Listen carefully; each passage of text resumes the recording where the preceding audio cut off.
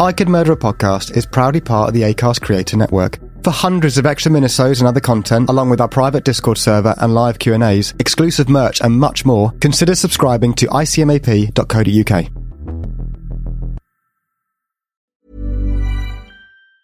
Planning for your next trip? Elevate your travel style with Quince. Quince has all the jet-setting essentials you'll want for your next getaway, like European linen, premium luggage options, buttery soft Italian leather bags, and so much more. And is all priced at 50 to 80% less than similar brands. Plus, Quince only works with factories that use safe and ethical manufacturing practices. Pack your bags with high-quality essentials you'll be wearing for vacations to come with Quince. Go to quince.com/pack for free shipping and 365-day returns. Even when we're on a budget, we still deserve nice things. Quince is a place to scoop up stunning high-end goods for 50 to 80% less than similar brands. They have buttery soft cashmere sweaters starting at $50, luxurious Italian leather bags, and so much more. Plus, Quince only works with factories that use safe, ethical, and responsible manufacturing. Get the high-end goods you'll love without the high price tag with Quince. Go to quince.com/style for free shipping and 365-day returns.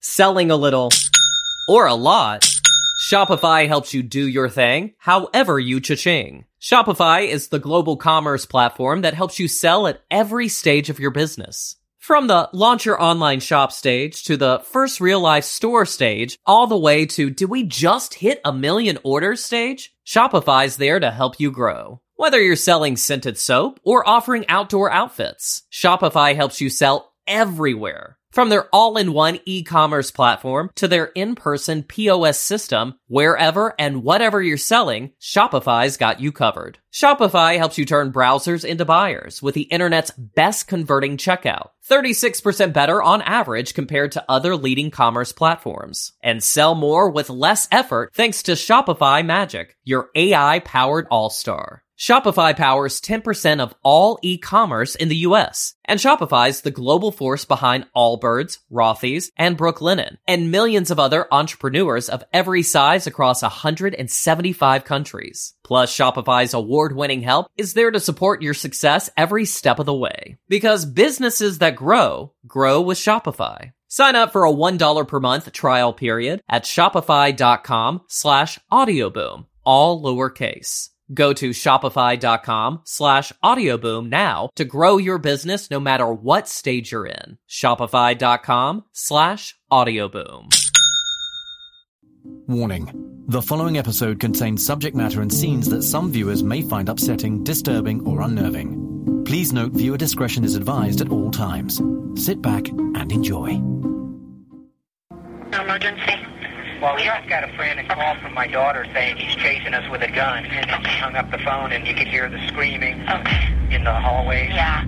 Hillary and I are profoundly shocked and saddened by the tragedy today in Littleton, where 2 students opened fire on their classmates before apparently turning their guns on themselves. Investigators say this attack appears to have been carefully planned for a long time. Amid the gunshots and bomb blasts, hundreds of students ran for their lives, stalked in their own school by 2 of their own classmates who went on a rampage. I'll rip off your goddamn head! People are getting shot all around me. And we do know we have to do more to recognize the early warning signs that are sent before children act violently. I will freaking kill you! I'm gonna pull out a goddamn shotgun and blow your damn head off! Imagine that in someone's brain. And they didn't care who it was, and it was all at close range. Screaming after they chewed up something, they'd go, woo! No. I wouldn't say a single word to them. I would listen to what they have to say, and that's what no one did. Under the table, kid! Heads under the table!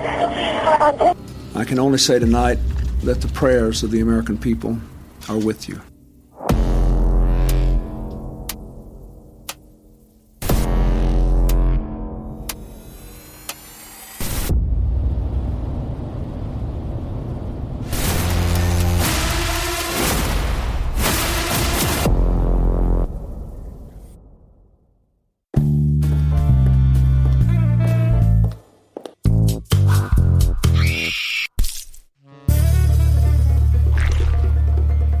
Hello and welcome back to our Good Murderer podcast. We are here. It is episode 6, the final episode of the series 2. I'm Tom Norris and I'm joined once again. He's on the left of me.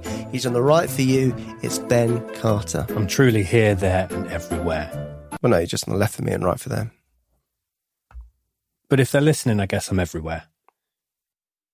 Absolutely fabulous, Tom, to be back in Boston Sound with a big season finale. And what a case to go out on. It is a massive case. I know it's a case you've been very keen to cover since day dot of this podcast, and we have finally reached the appropriate time to release it onto our audience. But before we start, a little word from our sponsors. Tom, I'm ready. I've got my bags all packed. What are you on about? Our big US trip. You said we were going to enjoy all that America had to offer. No, you mug. We can now enjoy all the US true crime shows and documentaries, all from the comfort of our own homes. But they're blocked every time I try and search. Ben, let me and our new sponsor Surfshark VPN rock your world and hopefully unblock your mind. Surfshark is an app and browser extension that essentially lets you place your laptop or phone anywhere in the world, enabling you to access the internet as if you were in that country. What, even Netflix? Oh, Ben, listen here. We can now access 15 different Netflix libraries from all around the globe by simply changing our virtual location using Surfshark. It also hides your IP address and encrypts your online information to safeguard your privacy. I mean, that's all well and good for us, Tommy boy, but what do our listeners get out of this? If our audience head over to surfshark.deals/murder and use the code murder, they'll get 84% off plus 4 extra months for free. That is a pretty killer deal. Surfshark also offers a 30-day money-back guarantee, so you're not even taking a risk. Well, that's good because I hate risks. What do I do now? Maybe unpack your bags and put the kettle on? Sugar? So as this is the final episode of the series, we decided to pick a very big case. I know, Ben, this was a case you wanted to cover possibly even in Series 1. Yeah. We decided against it because we thought the Vegas shooter and this was maybe a bit similar in some aspects. Yeah. So we thought we'd wait until Season 2. What was the reason why you were so drawn to this case? So I think in terms of cultural significance, this is probably up there in terms of the forefront. It's the biggest case I think we've covered. I don't know, there's a fascination with it. So people are obsessed with the case. There's so much attached to the two perpetrators and also the impact of the event itself. So it's a big old case. We've cut it up, into some, fairly hefty chunks, but it's a case we're excited to cover and very intrigued by. And we think, a lot of people are fascinated by it as well. So the case we're covering today is the Columbine Massacre. So as mentioned, the cultural significance of this case is huge. And I mean, we'll start with the two boys, Dylan Klebold and Eric Harris, who again, to this day have developed a bit of a cult following. So they're known as Columbiners, people that have either an infatuation or an obsession with the boys, the shooters themselves. The two very different boys coming from kind of very different families, but they form a bit of a friendship, as we'll go on to see. We really like to paint a bit of a picture on the perpetrators. So that's the way we're going to start off today's episode. So Eric David Harris was born on April 9th, 1981, born in Wichita, Kansas. The Harris family relocated often as Harris's father was a US Air Force transport pilot.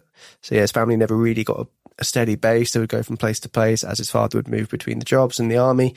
So it's one of those where you imagine as a childhood, you don't really feel settled. You have to go make new friends and meet new people constantly, which is always quite jarring. Did you ever have to go to a new school or a new town? I didn't. No, same. So I didn't. Really Dan, have you always been in the same school? I did change school. Oh, wow. How was it? Year 4. Did you get any new nicknames when you joined the new school? Legend. Stinky boy Danny. New. Fair play to you, mate. Good on you. Did you feel settled now?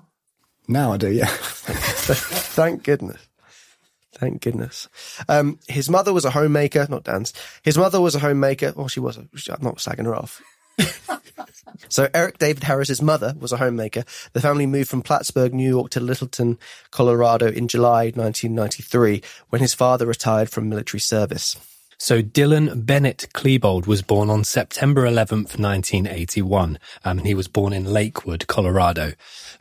He came from a fairly different background in terms of both of his parents went to art school and were art graduates, and they were described as to be pacifists, so they didn't believe in war or disciplining their children. Or I'm immediately picturing Ned Flanders' parents. Yes, yeah, and then with Eric, his parents were probably Superintendent Chalmers and the lunch lady. Okay. Dillon, Colorado, born and raised. It's, very much compared to some of the states that we've covered previously. There's not a high rate of crime at the time, or there certainly wasn't at the time anyway. Dillon grew up, his parents absolutely doted on him. He was taught to be a very, open-minded and an open-hearted individual, so very emotionally raised. Dillon and his older brother attended confirmation classes in accordance with Lutheran tradition. As had been the case with his older brother, Klebold was named after a renowned poet, and in this case, the playwright Dylan Thomas. So Eric, growing up in his household, very regimented family style, very strict parents, he grew up quite an angry lad. His dad was a decorated soldier, so obviously he's growing up in a very kind of atmosphere of like discipline and things being a certain particular way. But he also experienced a lot of bullying from jocks growing up, which, a lot of our cases, they've grown up in a situation where they're being bullied, being picked on. He was advanced in his classes, very smart, and had plans on following his father's footsteps into the military, and had already applied to be enlisted as a Marine. So Dillon, on the other hand, was quite a tall, the word I want to use is lanky. So tall, skinny guy, but he was very shy. He was very much an introvert. I imagine he was the kind of guy that probably had a deviant art page. That's a great throwback. So during the transition from middle school to high school, he became part of the CHIPS group, which stands for Challenging High Intellectual Potential Students program. And he found the transition to middle school very, very difficult.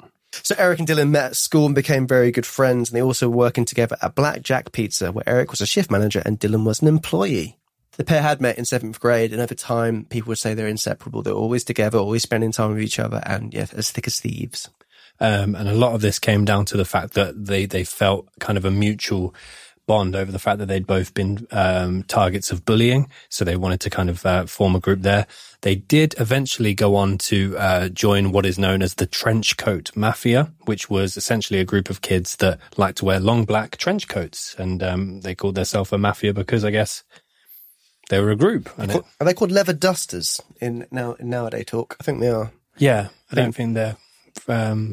I think Mac from Only Sonny wears a leather duster. He does. That's a great shout. Yeah, great shout. Both of the boys came from kind of white middle-class backgrounds, not underprivileged in any way, shape or form. They spent all their time together, both in school and outside of school and at work. And when they weren't working, they picked up a bit of an interest in firearms. So over time, the intensity of the bullying would continue. They'd also, wouldn't have much luck with the girls. And, they'd see the people that were bullying them actually, being with girls when they weren't able to be. Yeah. So the kind of internal, torment they were facing, it kind of led them to start, to having a very negative outlook on people around them, and even got the boys saying that they hate everyone and they hate, hate the world. They hate the world, and they like the idea of teaching the world a lesson because they've grown up in a way where they've had such a hard time for no reason in their eyes, and they want to teach everyone a lesson. Yeah, and it's important to note, I think, is kind of in terms of the survivors and the aftermath, it was said that they weren't necessarily at the bottom of the food chain in terms of the bullying. It was alleged that actually, particularly Dillon was, really popular, had a lot of friends, male and female, had a good social circle around him, whereas Eric was a little bit more of a closed book, only really had Dillon and maybe a handful of other guys that he was friends with. But they went through a pretty strict circle of education, work, and then outside of work, all they were doing was either playing video games, playing with their VHS camcorders, or they were working over at the Blackjack Pizza. So much of the evidence that would come out after the massacre was based around the boys' own diaries, journals, and online blogs. So Dillon kept a handwritten journal. And Eric owned a website. And from about a year prior to the shooting, this is where they would keep all their private thoughts and feelings, a lot of anger, a lot of aggression. There were some drawings, a whole lot of block capital letters. So that's when you know someone's upset. This would progressively get darker and darker and darker as we got closer to the year 1999. And on the blog, he detailed things that him and Dylan would do, and it was nicknamed the Rebel Missions. And this discussed some of the vandalism they were doing, and even worked its way up to how to make explosives.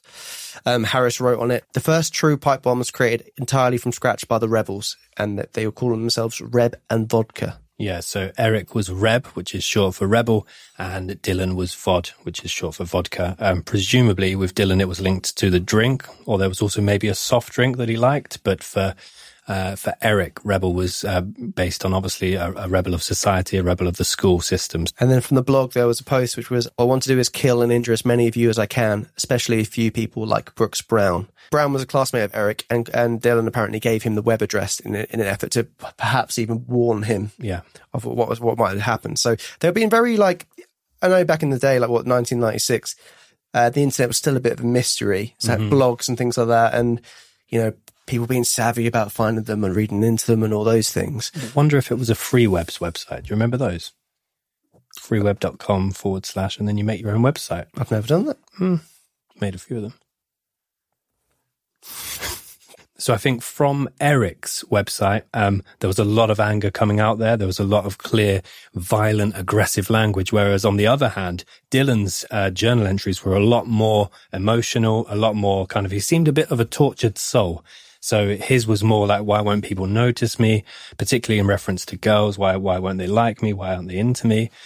So there's quite a high contrast. It's believed that Dylan was actually a manic depressive and potentially even had suicidal thoughts quite frequently, whereas Eric had much more of a maybe even sociopathic or psychopathic. He was described as after all these things happened, it was analysed and it was said that he enjoyed lying. He did it because he could, and he enjoyed all these little traits he had, which very much pointed towards him being a psychopath. Yeah. But yeah, it's very dark. It's one of those things, again, when you know what you're looking for and you're reading into these things with hindsight, there's a lot of things, obviously, that point towards why weren't they looked into. I mean, having a website essentially saying, I want to kill people. I mean, that. And so nearly a year before the massacre, Dylan wrote in a message in Harris's 1998 yearbook saying, killing enemies, blowing up stuff, killing cops. My wrath for January's incident will be godlike, not to mention our revenge in the Commons. And the Commons is another name for school cafeteria. So, I mean, of course, his yearbook's not going to be looked through until, it's his personal project thing. No one's going to look into that just to check things. But these kind of things all add up and start, really outlining their kind of thought process and how early they were thinking about it. Yeah. And I mean, the class of 1999 photo as well is particularly haunting. So we'll pop it up for you now. But it looks like a completely normal school year photo and everyone's there. But if you slowly zoom into the top left-hand corner, you can see Dylan, Eric, and a couple of their friends kind of pulling the old rifle down the scope pose. The teachers were also kind of suspicious of the boys about some of the schoolwork that they handed in. One of them was involved in an essay of school shootings from the perspective of a bullet written by Harris, and another one was a short story about a man killing students by Dylan. So both boys also researched and wrote papers on Charles Manson and Nazis. They got very obsessed with Nazis as well, didn't they? Yeah, I also read that they were obsessed with Timothy McVeigh, Oklahoma City bombing event as well, and his own inspiration and motives behind the attack. And they really held him in quite high regard. Yeah. As well as this, they obviously had the Hitmen for Hire school project, which we watched. Obviously it's absolutely chilling to watch in hindsight of the event that would later play out in the exact same location. But basically, and we'll put some footage up, they had filmed themselves being hitmen for hire, just as it says on the tin, for students that would be bullied at school. And they would walk down the halls in black trench coats, and they would then essentially, state that they cannot carry out these, acts on school grounds. However, the second that they get their bullies out of the school, they will then solve the problem. And there's footage of them pulling guns out of a car, firing guns at potential bullies. It's chilling. It's really chilling. But again, that was shared in a classroom with the rest of their students and co-workers and teachers. And again, no kind of alarm was raised at that point, but I guess they put it down to maybe being creative and open-minded students. That's the thing. Like, I mean, Harris in one class, because he was very into his creative writing, he wrote a story about detailing him and his brother fighting off an entire army of assailants. Apparently his classmates, after he read it aloud, there's vigorous finger snaps, which apparently, instead of clapping, of approval from his classmates. They're so impressed by his writing. But obviously they weren't aware. Vigorous finger snaps. Yeah. But yeah, there's elements there when you start adding it up. The teacher's obviously like, this isn't a normal behaviour. And obviously if they start doing them videos involving guns and whatnot. I remember being at school, studying media, and there's people in my class who did things like, when they had short film projects, they'd do things involving guns, not real guns obviously, but like guns and pretend gangster kind of thing. But you don't think anything of it. No. So I mean, but then obviously these other things adding up on the side of it, you can start to see why the teachers were starting to think this is a cause of concern. Yeah, well, when I was very young, I must have been in primary school. This is embarrassing to say on the podcast. Go on. They brought my mum and dad into school because I wrote a creative writing piece or a story on a rat that would pull people down the toilet. It's a big rat. Is it from Ukraine? Could possibly have been, yeah. Running around the streets of Dnipro. Yeah, that's me referencing a previous case. Let me get out of you. Let me get you out of this mud. I was just saying it. Don't interrupt me, get out of the mud. That's a flashback to a previous episode. It's not me saying anything untoward about Ukrainians. Yeah. And another thing to mention about the Hitmen for Hire piece is that... before we get into that, what was the rat doing that? It was just an angry rat, angry at the world. Probably had a blog or a website or a journal. But no, just a rat. They caught the rat in the end. Everything ended well. There was a land below the toilet. Were you ever worried about the rat? I can't really remember. Let us know. Yeah. Let us know in the comments below. Was Ben worried about the rat? Named after a rat. Ben Michael Jackson. What? It's about a song about a rat. Ben Michael Jackson? Ben by Michael Jackson. It's about his pet rat. Oh. Yeah, the music video. It's covered in rats. So anyway, on the Hitmen for Hire. So part of the footage was kind of a face. What would you work in the sector, in the biz, Tom? Face on, talking at the camera. Just a close up. So they had these things called close ups, right? And they filmed a separate one for Dylan and a separate one for Eric. Now with Dylan's, the aim of the close ups was to basically be speaking to the camera as if they were confronting the bullies. So with Dylan's, he was screaming at full voice and trying to intimidate, but every time he tried to do it, he would corpse and laugh, and he couldn't finish. Selling a little or a lot, Shopify helps you do your thing, however you cha-ching. Shopify is the global commerce platform that helps you sell at every stage of your business. From the launch your online shop stage to the first real life store stage, all the way to did we just hit 1 million orders stage? Shopify's there to help you grow. Whether you're selling scented soap or offering outdoor outfits, Shopify helps you sell everywhere. From their all-in-one e-commerce platform to their in-person POS system, wherever and whatever you're selling, Shopify's got you covered. Shopify helps you turn browsers into buyers with the internet's best converting checkout, 36% better on average compared to other leading commerce platforms. And sell more with less effort thanks to Shopify Magic, your AI-powered all-star. Shopify powers 10% of all e-commerce in the US, and Shopify's the global force behind Allbirds, Rothy's, and Brooklinen, and millions of other entrepreneurs of every size across 175 countries. Plus, Shopify's award-winning help is there to support your success every step of the way. Because businesses that grow with Shopify. Sign up for a $1 per month trial period at shopify.com/audioboom, all lowercase. Go to shopify.com/audioboom now to grow your business no matter what stage you're in. Shopify.com/audioboom. No, you goddamn little bitch-ass piece of shit! Do not! God damn it. However, with Eric's, he immediately got everything straight down the camera, word for word perfect, and wasn't fazed by it whatsoever. Go ahead. Look, I don't care What you say? If you ever touch him again, I will freaking kill you. I'm gonna pull out a goddamn shotgun and blow your damn head off. Do you understand, you little worthless piece of crap? Whereas Dylan found it hilarious, and it was something he was clearly uncomfortable doing. Yeah. And I think that highlights nicely the difference between the two boys. But it's chilling again in hindsight that they did that. So that's one of the traits with psychopathy, is a sense of you can play a role, you can easily fall into situations, even situations which in particular are ones that most people feel uncomfortable with. Mm-hmm. You actually find yourself being very calm and relaxed in. It's even like said that a lot of people, like surgeons, brain surgeons, have traits of psychopathy because they're intrigued by the whole thing. They're not overwhelmed by that sense of pressure that they have. That's a very clear trait that he's displaying there. Mm-hmm.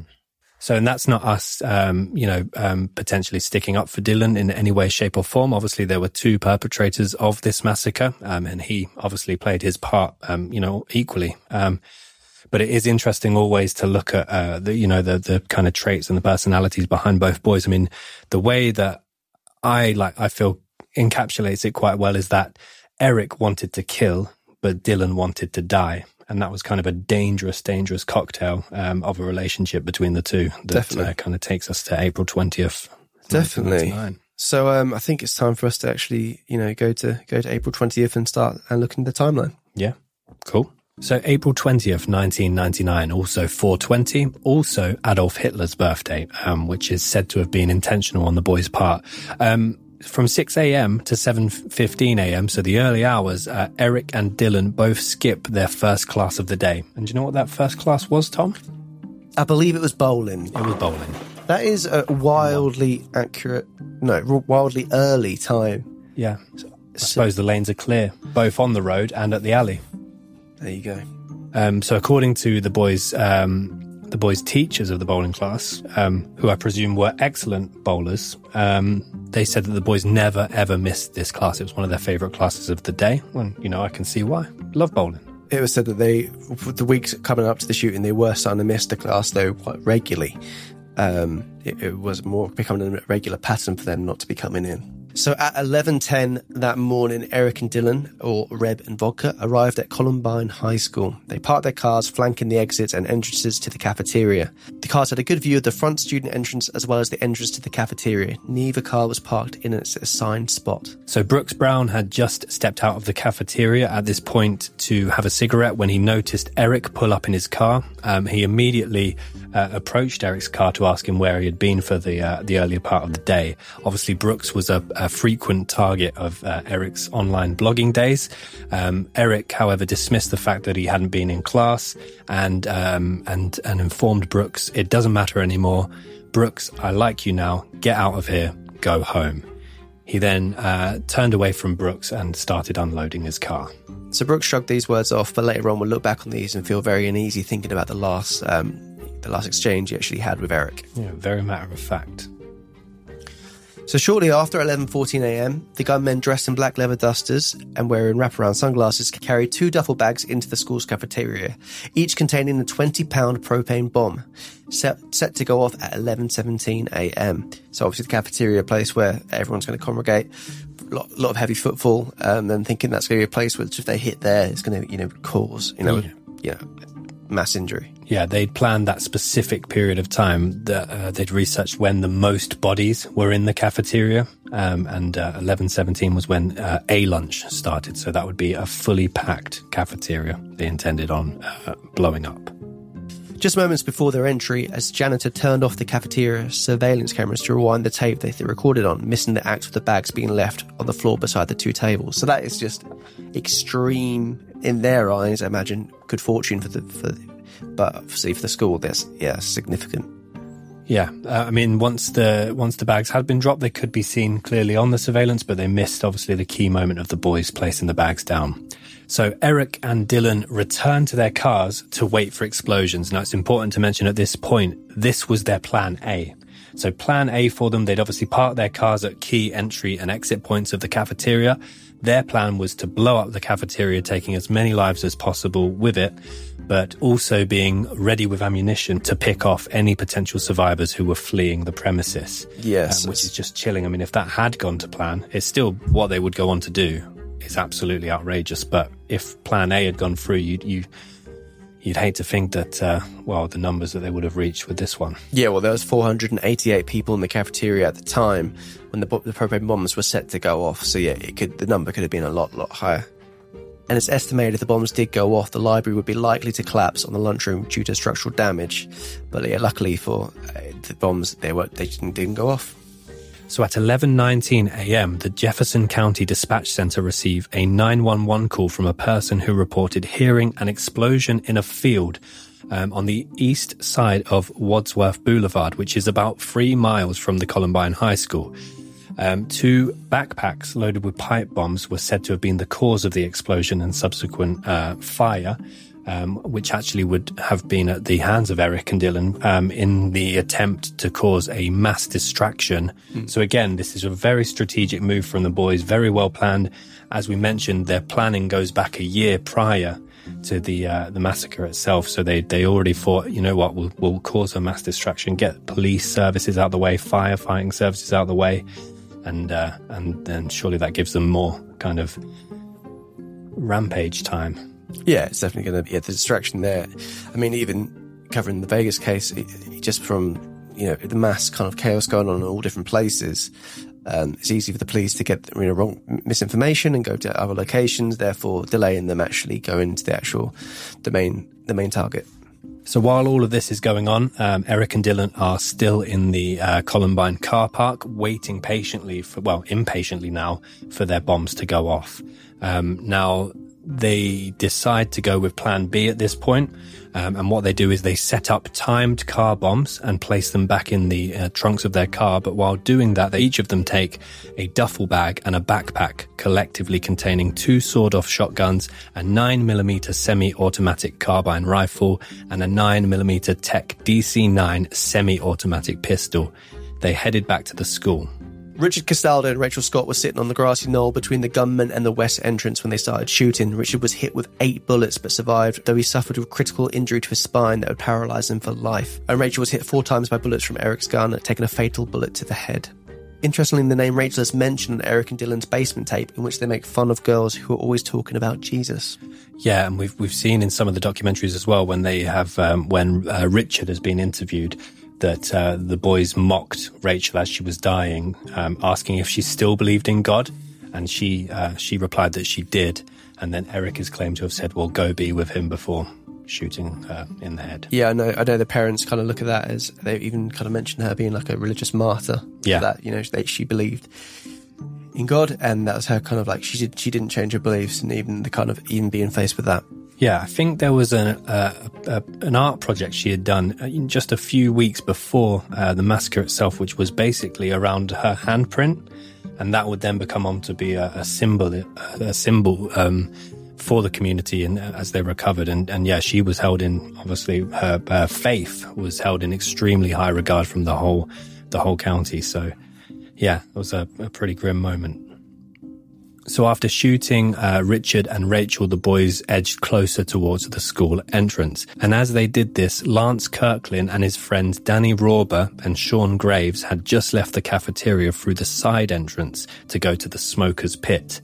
Lance saw Dylan and Eric standing at the top of the outdoor stairway, but thought the gunmen were just playing a senior prank. So obviously, as the end of the school year was approaching, it was a common trend for the seniors to kind of play pranks on everybody, and the boys just believed that was the case, and unfortunately, they were very, very wrong. I mean, as well, they've done media projects where they're playing hitmen and stuff, so it's not too absurd to imagine they'll be walking around.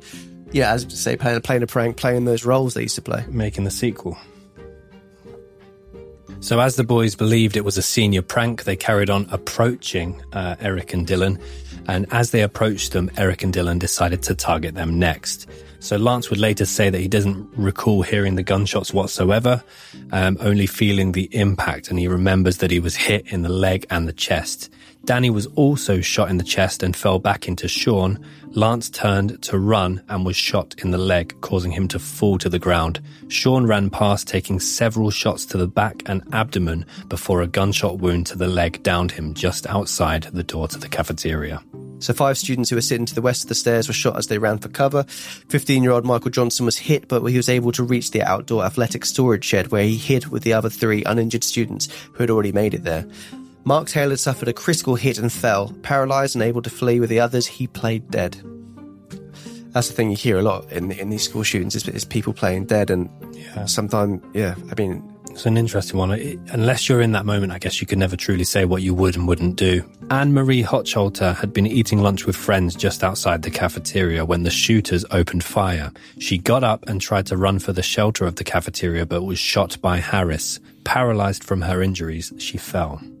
So as the boys were moving from location to location, they also lit and threw homemade pipe bombs onto the school roof.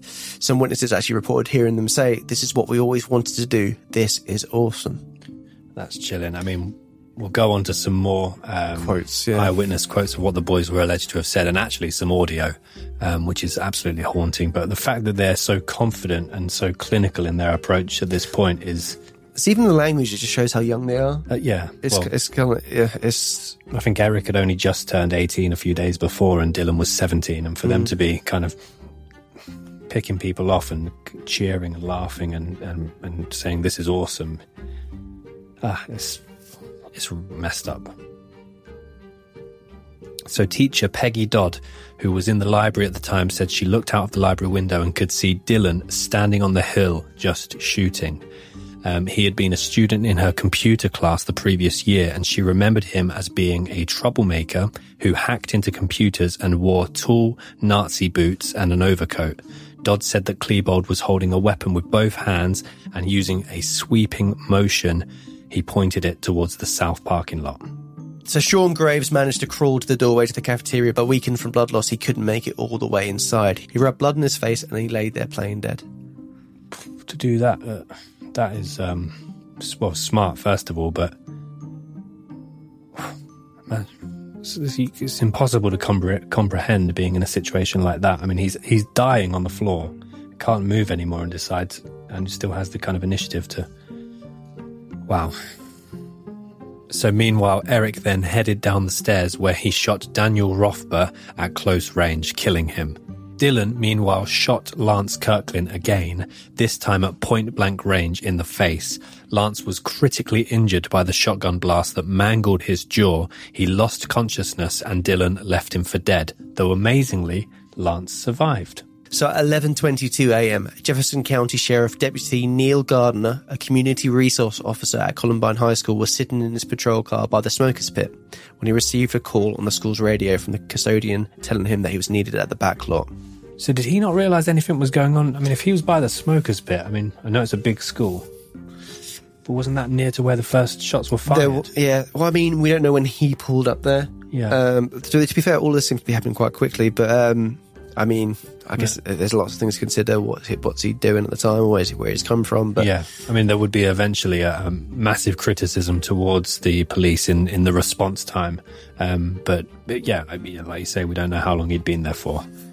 So at 11:23 a.m., a 911 call from a student at Columbine reported that a female had fallen in the south parking lot, and they alleged that she may now be paralysed. Deputy Paul Mager, who was actually on his way to attend to the fire, the distraction fire that the boys had ignited, had a message over to his radio and rediverted towards Columbine High School. So 18-year-old senior Nick Foss was in the cafeteria when a girl came running in from outside screaming, "Someone shooting, someone shooting."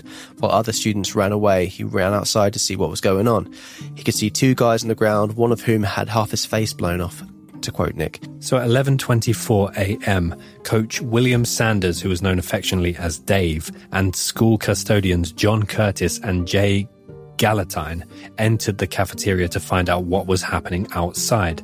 Realizing the danger quite quickly, they, with the help from school security officers, they started to alert all students in the cafeteria to exit immediately, and there's surveillance footage of this, which is, again, chilling. I feel like we've used that word so many times already. But I guess the human instinct is the kind of seeing what's going on. You do that, don't you? So them doing that and taking the kind of the initiative to actually be like, look, we're going to tell people what's going on, so people stop going outside to look and lead them to different places. It will definitely have saved a lot of lives. Yeah. So Patty Nelson was on hall monitor duty when she heard the commotion outside of the school.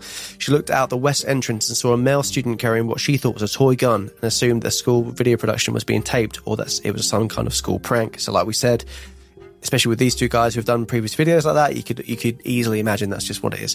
She didn't approve of how real it looked and went out to tell them to knock it off.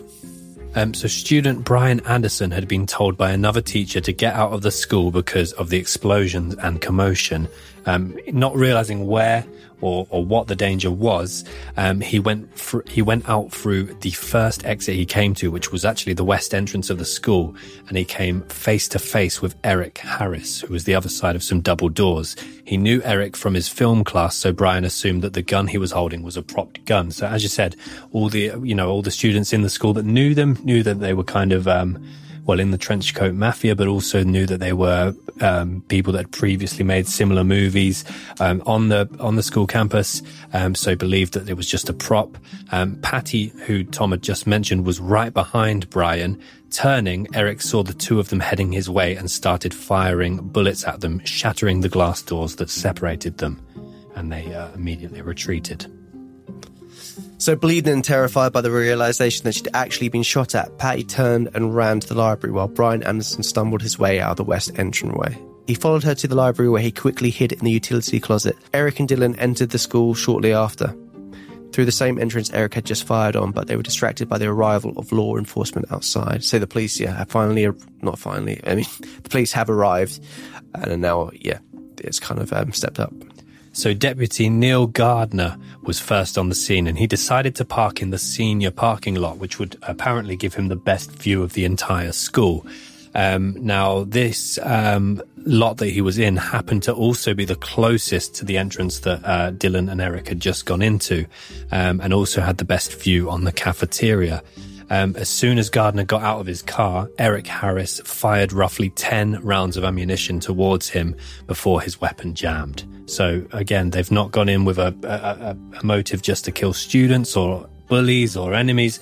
Adults are now also a target, including local police force. So they're angry at the world, like you said. It's not just necessarily retaliation to their bullies. They are taking down people for the taking. Exactly, yeah. Taking them down. It didn't matter who they killed. They wanted their number to be as high as possible. They wanted to be known for this forever.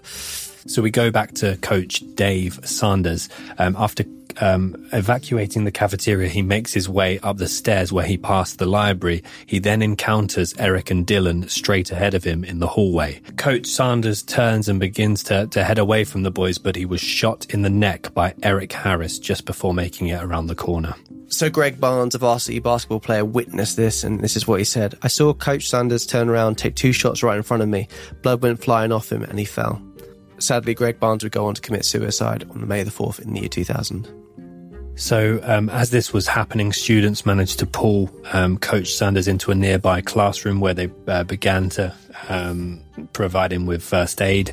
It was a really bad injury that he'd taken to the neck. So they were trying to save his life, essentially. Now, while this is happening, Eric has paused and gone back to search his duffel bag, while Dylan is continually throwing pipe bombs around the various parts of the school in an attempt to ignite the other the bombs that they'd put in the cafeteria. So Patty Nelson, who was in the library, she was splitting her time between the 911 call and looking after the kids and other staff members in there. At the time, there were 3 staff members and 55 students in the library hiding at that one time. As this is happening, several students who were able to escape the school and make it safely to responding police forces had communicated to various deputies that the gunmen were wearing black trench coats and carrying Uzis and hand grenades. So the information that police forces were sharing at this point was to potentially get snipers on the scene to take out anybody leaving the school in a black trench coat. And as a result, they subsequently arrested Brooks Brown upon his escape from the school, thinking that he was potentially linked to the attack. So at 11:29, Eric and Dylan enter the library. So we already know there's 55 people in there, 4 teachers in there as well. They're hollering at everyone in the room to get up. You can actually hear the instructions over the phone call with Patty at the time. They say things such as, "Everyone with a white cap or baseball cap, stand up. All jocks, stand up. We'll get the guys in the white hats." Wearing a white hat at Columbine was a sign of being a jock. And we know from earlier on in the research the fact that they hated jocks. I mean, they hated everyone, but jocks was clearly the popular kids that would bully them. So that was a real big target that they wanted to go after. Selling a little or a lot, Shopify helps you do your thing, however you cha-ching. Shopify is the global commerce platform that helps you sell at every stage of your business. From the launch your online shop stage to the first real life store stage, all the way to did we just hit 1 million orders stage? Shopify's there to help you grow. Whether you're selling scented soap or offering outdoor outfits, Shopify helps you sell everywhere. From their all-in-one e-commerce platform to their in-person POS system, wherever and whatever you're selling, Shopify's got you covered. Shopify helps you turn browsers into buyers with the internet's best converting checkout, 36% better on average compared to other leading commerce platforms. And sell more with less effort thanks to Shopify Magic, your AI-powered all-star. Shopify powers 10% of all e-commerce in the US, and Shopify's the global force behind Allbirds, Rothy's, and Brooklinen, and millions of other entrepreneurs of every size across 175 countries. Plus, Shopify's award-winning help is there to support your success every step of the way. Because businesses that grow, grow with Shopify. Sign up for a $1 per month trial period at shopify.com/audioboom, all lowercase. Go to shopify.com/audioboom now to grow your business no matter what stage you're in. Shopify.com/audioboom. And when nobody did stand up in a white cap, Eric responded, "Fine, I'll start shooting." As Dylan and Eric proceed through the library, they actually encounter 16-year-old Kyle Velasquez, who had suffered a stroke as an infant and was also learning disabled. He was still sitting at a computer table while everyone else was hiding, so it's heartbreaking. He didn't know at this point that he should hide or had any reason to be in fear. So Dylan approaches him and shoots him in the face with a shotgun at close range. So absolutely heartbreaking. Well, yeah, as you said, as we keep saying, there was no discrimination. No, anyone was a target. They were happy to kill anyone. As I said, it seems as if they wanted their kill count to be as high as possible. Just shortly after, Eric and Dylan would start shooting at the police through the window outside, and then the police began to return fire. They weren't successful. They didn't have a clear shot on Eric or Dylan, so they were just kind of shooting, shooting in the general direction. They didn't get any clear hits. Eric Harris then turns away from the windows where he was opening fire on police and starts to open fire on the nearest table. His first shot killed student Steve Kernell, who was hiding under the last desk, and his second shot injured Casey Rusiger. Outside the school, emergency response units continued to rescue and pull students to safety. So on the 911 call, they could still hear this time. They could hear them shouting Yahoo, even saying things like peekaboo when going under the desks to shoot at the students. It was very much a game for them. It was something fun, something they've wanted to do for so long. And you can imagine that kind of situation that, if people might do that and then they just realise, what am I doing? And they get all panicky and scared. But these boys did not seem to be that way. They were like, this is what I've wanted to do.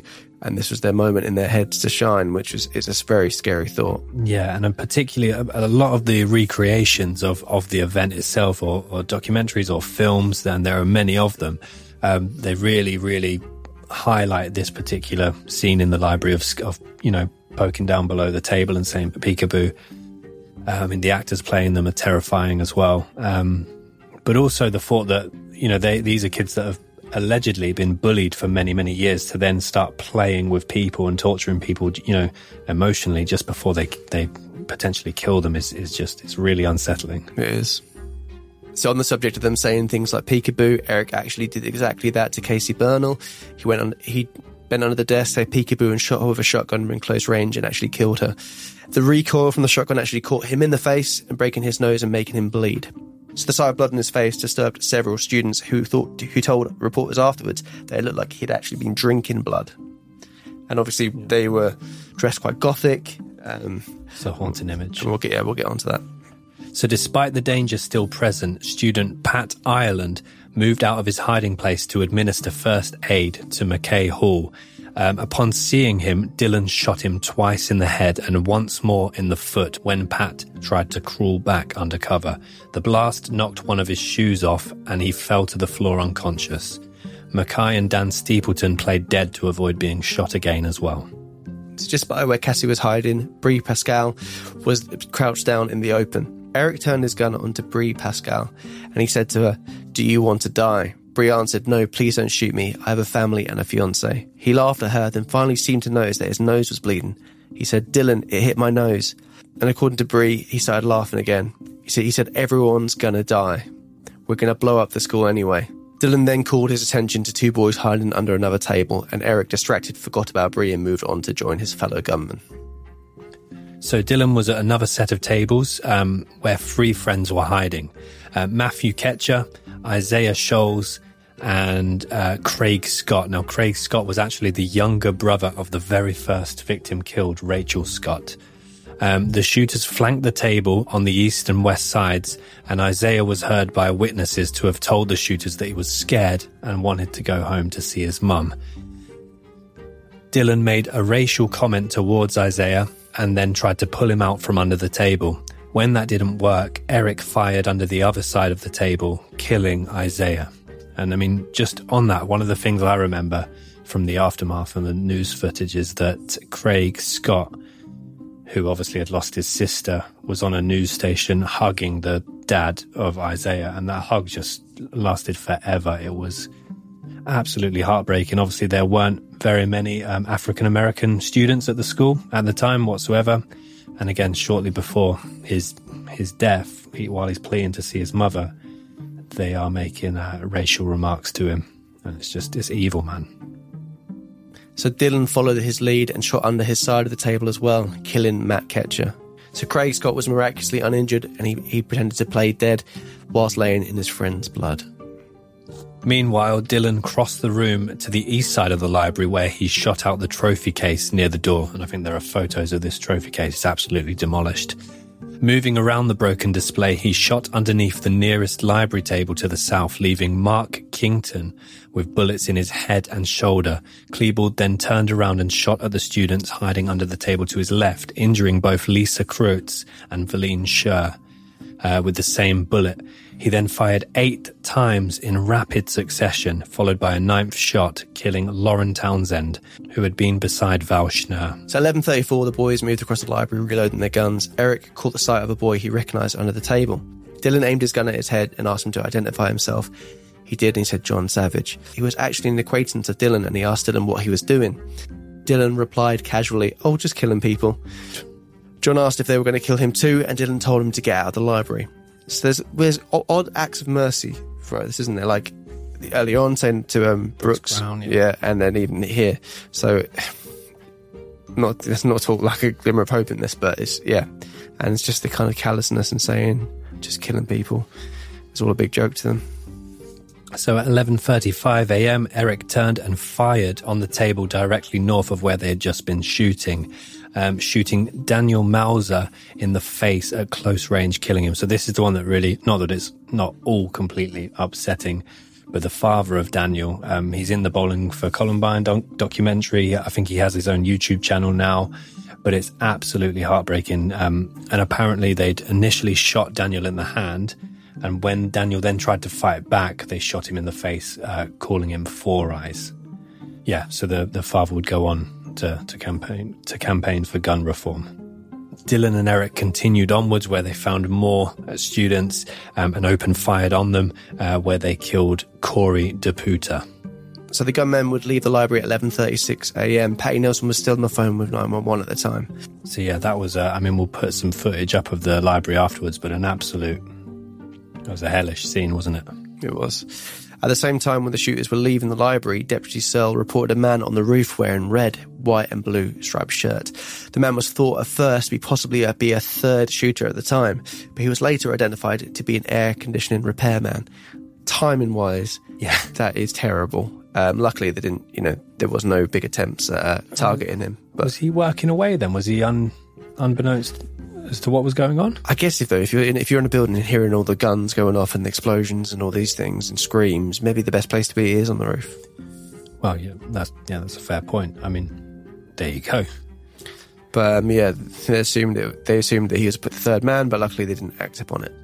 So while Eric and Dylan are now moving location, the remaining Students in the library are left in absolute silence. I guess there is still ringing from all the explosions and bullets, but at the same time, they're not knowing, and this is the same with any school shooting, they're not knowing who well, maybe they know who the shooters are, but what they're doing, are they going to come back? Is it over? Can I come out? Should I continue to play dead? I mean, you can only imagine what that kind of situation must have been like. Yeah, even who's dead, who's died. Has my friend's been killed? Have, my teacher been killed? Or if you have any other family in the school, brothers and sisters, it's all running through your head, isn't it? So in just over 7 minutes, 10 people were killed and 12 more were wounded. There were a total of 56 people in the library. 34 of them had escaped injury altogether. The shooters had more than enough ammo to kill everyone, but for whatever reason, they didn't. And again, I think we mentioned that there were a couple of students, obviously they tested with different questions before letting them go. Some students that they instantly shot. Some students were playing dead, so they assumed that they were already dead. Not to look to look deeply into it, they seem to be absolutely fine with shooting people that are running away, but maybe when they're actually faced with people directly in front of them, and confronted with them, looking at them, maybe they slightly didn't have as callous a look on that as they did with people running away. Because running away, they've got a chance. Maybe they see it as more as, I don't know. It's just a possibility. Dylan and Eric then make their way down to the cafeteria at 11:44 a.m. And there's footage of this again that you can see. The surveillance footage is really, really eerie. So Eric stops on the stairs and kneels down to fire several pot shots at the duffel bags they had placed in the cafeteria, attempting to ignite the bombs. He semi-ignites one of them, which causes like a mild fire, but neither of them explode properly. And while this is happening, Dylan is walking around picking up people's drinks and just seeing off a little bit of apple juice and orange juice. Just the calmness of it all is just eerie as hell. They're probably very aware about the surveillance in the actual place as well, knowing that these are the images going to be used on the news reports and the media, so they're probably, trying to be a bit... give it the big one on the camera. Yeah. A student that was in the cafeteria at the time heard one of the gunmen say, "Today is the day the world's going to come to an end. Today's the day that we die." So between 12:02 and 12:05, the gunmen were back in the library firing out the broken west windows at the emergency workers and law enforcement. The Denver SWAT team finally started an approach to the school under the cover of a commandeered fire truck. So shortly after 12:05, the shooting ceases, and there's a really eerie silence about the place. The SWAT teams and police teams continue to evacuate the premises, but it is established that between 12:05 and 12:07, Dylan and Eric take their own lives. Eric was to go first, and he shot himself in the head with a shotgun, which actually removed a good portion of his head. Dylan, on the other hand, shortly after throwing his remaining pipe bombs around the library, shoots himself in the side of the head with a pistol. And there were a couple of witnesses left in the library that mentioned he sounded like he was in a great deal of pain immediately after doing this. And an autopsy would reveal that Dylan actually died from blood filling his lungs and drowning on the blood. So not a very quick death at all for Dylan. Yeah, that's horrible. But yeah, that would mark the end of the chaos of that day.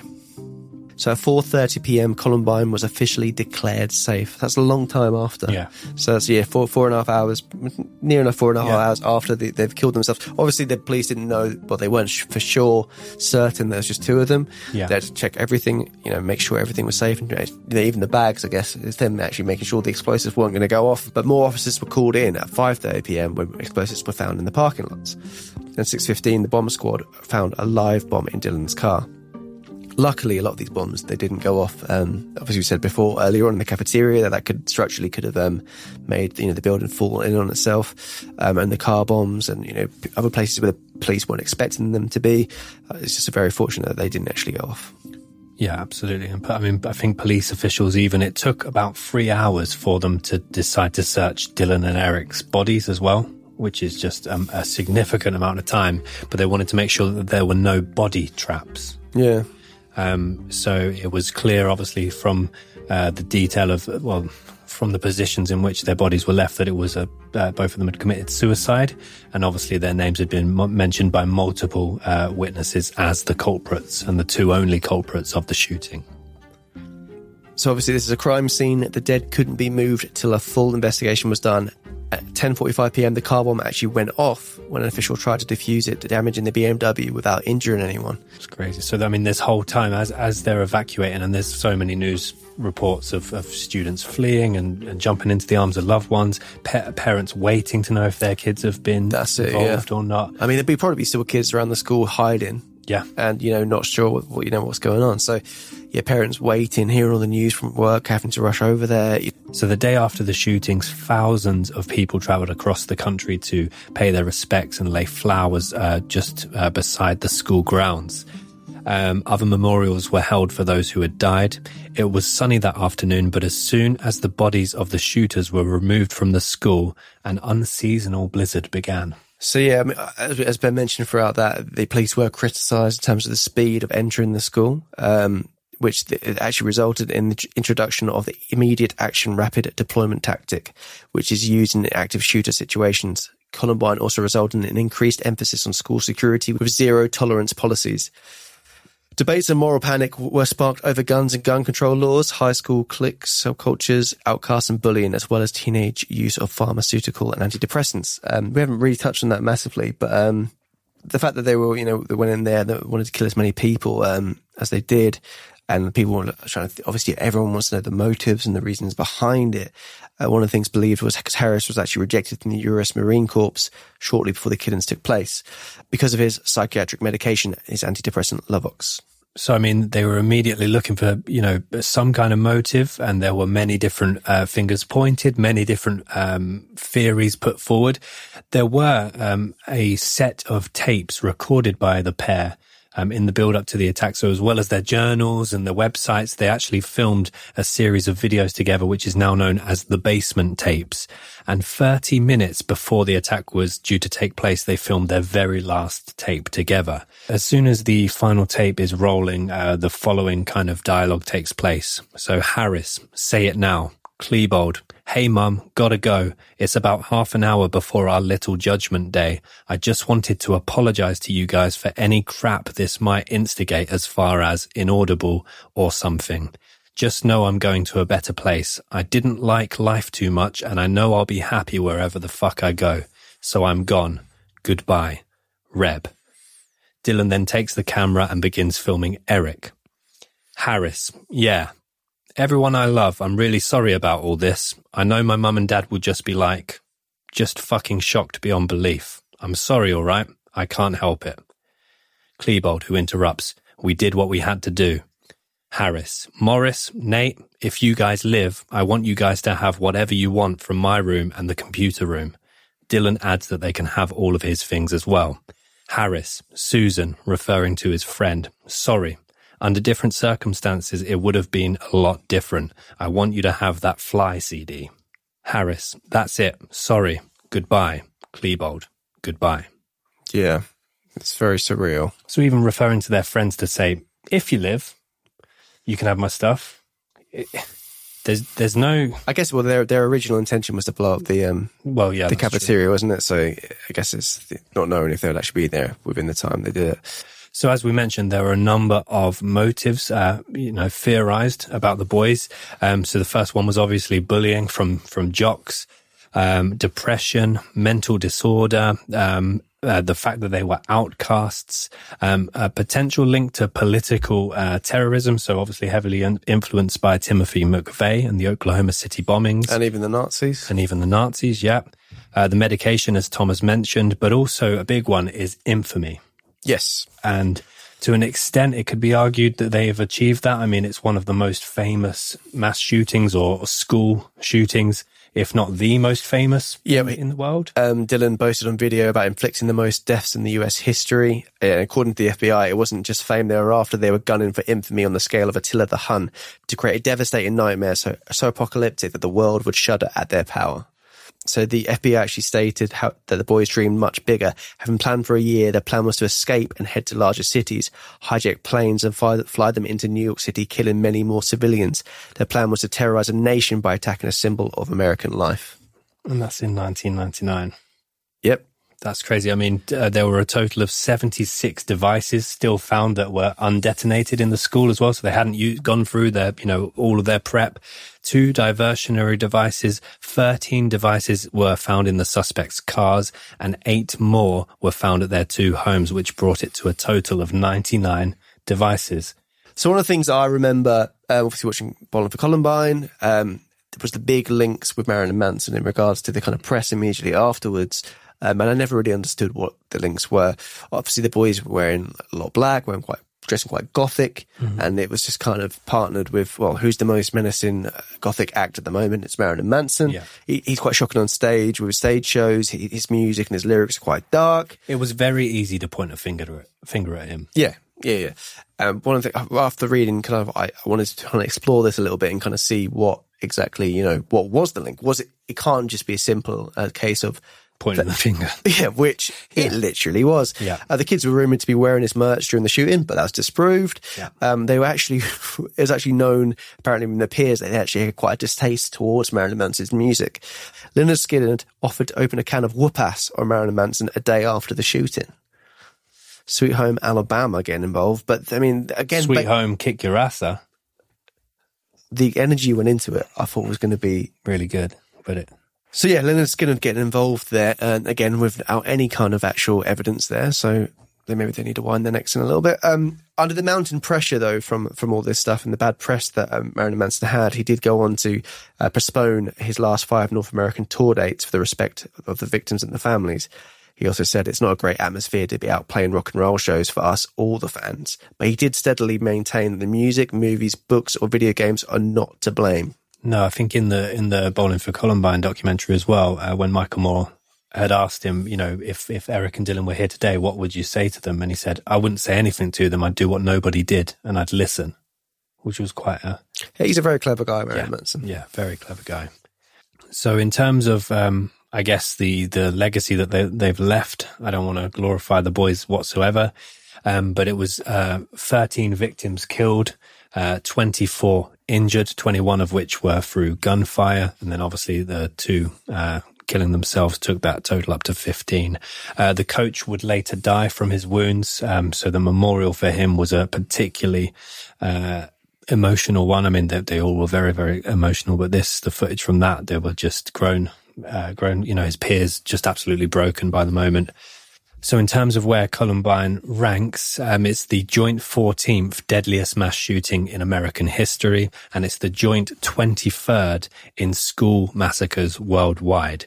Did a double take when I saw number 1. Not that it's a competition in any way, shape or form, but number 1 is the Beslan school siege in Russia, which resulted in 385 people being killed.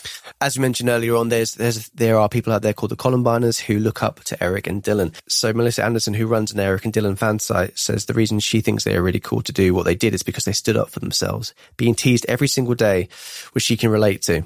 She says in her experience after the 20th of April, all the popular kids left the unpopular kids alone. So it's kind of at this act stopped all the bullying in her eyes, which... I mean, there are hundreds of thousands of kids that get bullied and don't go on to do what these 2 did. Yeah, exactly. That's exactly it. As well as finger pointing as well, we should probably mention, just behind Marilyn Manson, the video game Doom received a lot of criticism. The boys were reportedly obsessed with the game, developing their own maps. I mean, they mostly played Eric's maps, which were known as Harris maps, that I think you can still somehow get access to date, which is a bit spooky. On the note of video games, in April of 2005, Super Columbine Massacre RPG was released, which is a video game basically role-playing the roles of the boys going through the school and trying to get as many victims as possible. Of course, that received a huge amount of backlash. Yeah, and rightly so, yeah. Yeah, absolutely. I mean, there have been multiple movies made as well. One of them, which actually I forgot to mention, was what first kind of put me onto the case, was Elephant by Gus Van Sant. The boys have served as an example, often cited by other young school shooters, including Virginia Tech killer Song Hoi Cho. So yeah, there's a lot of copycat killers, and I think it's the, being the bullied. I think even now, if you look at it, there's a lot, they probably would fall under the category of incel. Yeah. Which wasn't really a thing or wasn't heavily spoke about back then, but, people who hate the opposite sex and also hate people above them in power. Dylan's mother, Sue Klebold, now does TED Talks years on from the event. They're well worth a watch, actually. She's an interesting lady. She goes on to speak of first discovering that Dylan was responsible and associating that with maybe what she could have done more as a mother, or if there were any red flags or warning signs. But I think the really spooky thing is, as she describes Dylan's childhood, she's describing a really positive, normal childhood. There's nothing that she was at all concerned about in terms of his behavior. Sometimes he would come home, sad and go straight to his room, but she never questioned it. And she just blames herself for one day not going into the room and checking in on him. That's the hard thing. I think every case we do, even like Ian Watkins, you think about the band, you think about other people coming to terms with their family member. I watched a documentary recently about Ted Bundy and had his brother on there talking about him and, growing up with him, always looking up to him. And it's kind of a similar thing where you never can imagine them doing it, and you can't see the red flags. Maybe looking back, you can see little elements to it, but you can't blame the family unless they, actively did something to make them do that, which obviously in this case they didn't. It was alleged that the song Pumped Up Kicks by Foster the People was inspired by, or not necessarily inspired by, but took reference from various school shootings, and Columbine played a factor in that. You better run faster than my bullet. Yeah, there's some haunting, and this might have been the Columbiners, it might not have been, but there's some haunting music videos with that soundtrack, extracting stuff from Bowling from Columbine, from Elephant. There's a couple of others, I think 0 Hour. There's a lot of other movies with really haunting scenes. I remember being very hungover in Newcastle, about to drive back with a friend, Josh Dinnywell.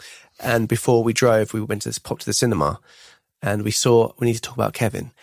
Oh, really didn't lift the spirits. Yeah, and I read the book. It's a long drive, and it really was it didn't get us pumped for that drive home. Sean Graves, who was supposedly paralyzed in the attack a year after the shooting, was actually able for the first time to get out of his wheelchair at his graduation ceremony. There were a few things we noticed, so that as well as the Hitmen for Hire project that the boys filmed, they were also on a couple of occasions followed around the school. They're filming a group of them. It's not just specifically Eric and Dylan, but it is quite a fascinating watch. It's on YouTube if you have the time, but at various points you can see Eric on his own at a table in the cafeteria spinning what looks like a Nokia 3210. I like to get the Nokia 3210s in. You really do. And he's just casually spinning the phone, stopping it, spinning the phone, stopping it. And he just looks up, looks to the side, and then looks back at the camera and kind of goes, I hate most people. Whereas Dylan in the footage, you see him just walking around. He looks like a super happy kid. So the Trenchcoat Mafia, some students actually referred to them, looking at them as kind of similar little gang. It's like a Clockwork Orange, just walking around the school and kind of not caring and just being very kind of, hating everyone, and everyone was a kind of a target for them of their ridicule as well. As you said, they weren't at the bottom of the ladder when it came to the social standing within the school as well, which is kind of, if you were to believe that would lead them to those kind of actions, you'd imagine they'd be at the very, very bottom. I think it was, like we said, that dangerous cocktail of a psychopath and someone that's suicidal. Yeah. And I think our take on this, I don't know if you'll agree, is I think Eric Harris was definitely the kind of leading influence there. Obviously, Dylan's played his part, but I think maybe Dylan was manipulated slightly, or kind of in awe. Yeah, it's hard to say. Thing about as well, psychopaths, they're very charming, they can get their own way, they're very manipulative. So, those kind of things could possibly happen. It wouldn't be, too much of a stretch to imagine that's what happened there. The other thing was, which was quite interesting, some of the people, some of the students afterwards didn't want to be named in reports talking about it because they were still worried that another shooter might be linked to the case and they could still come and get them. That's the thing about this kind of case, is the amount of people that were affected by it. It wasn't just the people shot or injured or killed in the families. It's also just the kind of mental damage it would have done on the people as well. Psychologically, they'll be terrified of all these things, still worrying about another shooter being on the loose. Yeah. I think a few hours after it had occurred, there was kind of a national news alert that Bill Clinton, had announced everything, sent his thoughts and prayers. He looked noticeably shaken as well when he was doing it. Comparatively, you think to some more modern day ones, which horribly, it's more of a commonplace thing now. When with him doing that one, he looked very shaken. So no, I think that there's so much to this case. It could have been, a 2 or 3 hour long episode, but Dan It felt like it, didn't it? It was a very long timeline, but there's a lot of detail in there we didn't want to get wrong, and there's a lot of information in there. But like Ben said, this is easily could be split up over a few episodes. But terrible waste of life across the board. A lot of heroes on the day that managed to save people. Obviously, Coach Sanders leaves a bit of a legacy there, but no, it was always going to be a tough episode, this one, and we hope we did it. We hope we did it justice. And that's the case of the Columbine Massacre. So, Series 2 is a wrap. We thank everyone once again for checking it out, and we really hope you enjoyed the binge. That now takes it to 6 rom-coms, Tom. Yeah, it does. It does indeed. I mean, no, actually, no. Yes. Probably slip a 7th in. Yeah. Good. After the cases we've covered. Thank you for supporting us and watching and listening. We really appreciate it. Mugs still available if you want to get some mugs. Patreon if you want any more minisodes that we've been doing. Yeah, feel free to go over there and let us know what you think. Yeah, and I think we've got a couple of ideas for season 3. We'll let you know on our socials then. So again, please feel free, if you're an audio listener, pop over to Instagram or Twitter @CouldMurderAPod. Or if you're just an audio only person, why not pop onto our YouTube channel and say hello? We're waving to you. I'm waving to you right now. I'm doing a thumbs up. Thanks to everyone who got involved with this series as well. Dan at Boston Sound, really appreciate it. Phil for all your amazing animation, all the amazing voice actors we got involved, and even additional research we got done for this series. All that, we really appreciate it. It really obviously helps us a massive amount. So thank you everyone, and until next time. We never got an outro thing. We never got a catchphrase at the end, did we? Stay lovely. No. We will see you in season 3. Thank you so much to everyone who's supported us. Thank you for checking us out. And until next time, Tom. We'll see you then. We'll see you then.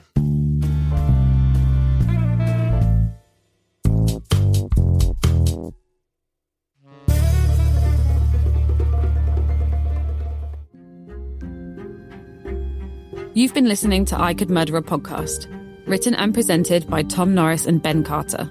Additional voiceover by Joel Beckett, produced and mixed by Dan Lambert at Boston Sound. Additional research by Danielle St. Romain. Edited by Kian O'Leary. Artwork and animation by Phil Witten. Theme song by Alfie Indra. If you enjoyed the episode, please remember to subscribe and leave us a 5-star review. Follow us on Instagram and Twitter. Just search @CouldMurderAPod. And make sure to tell all of your friends.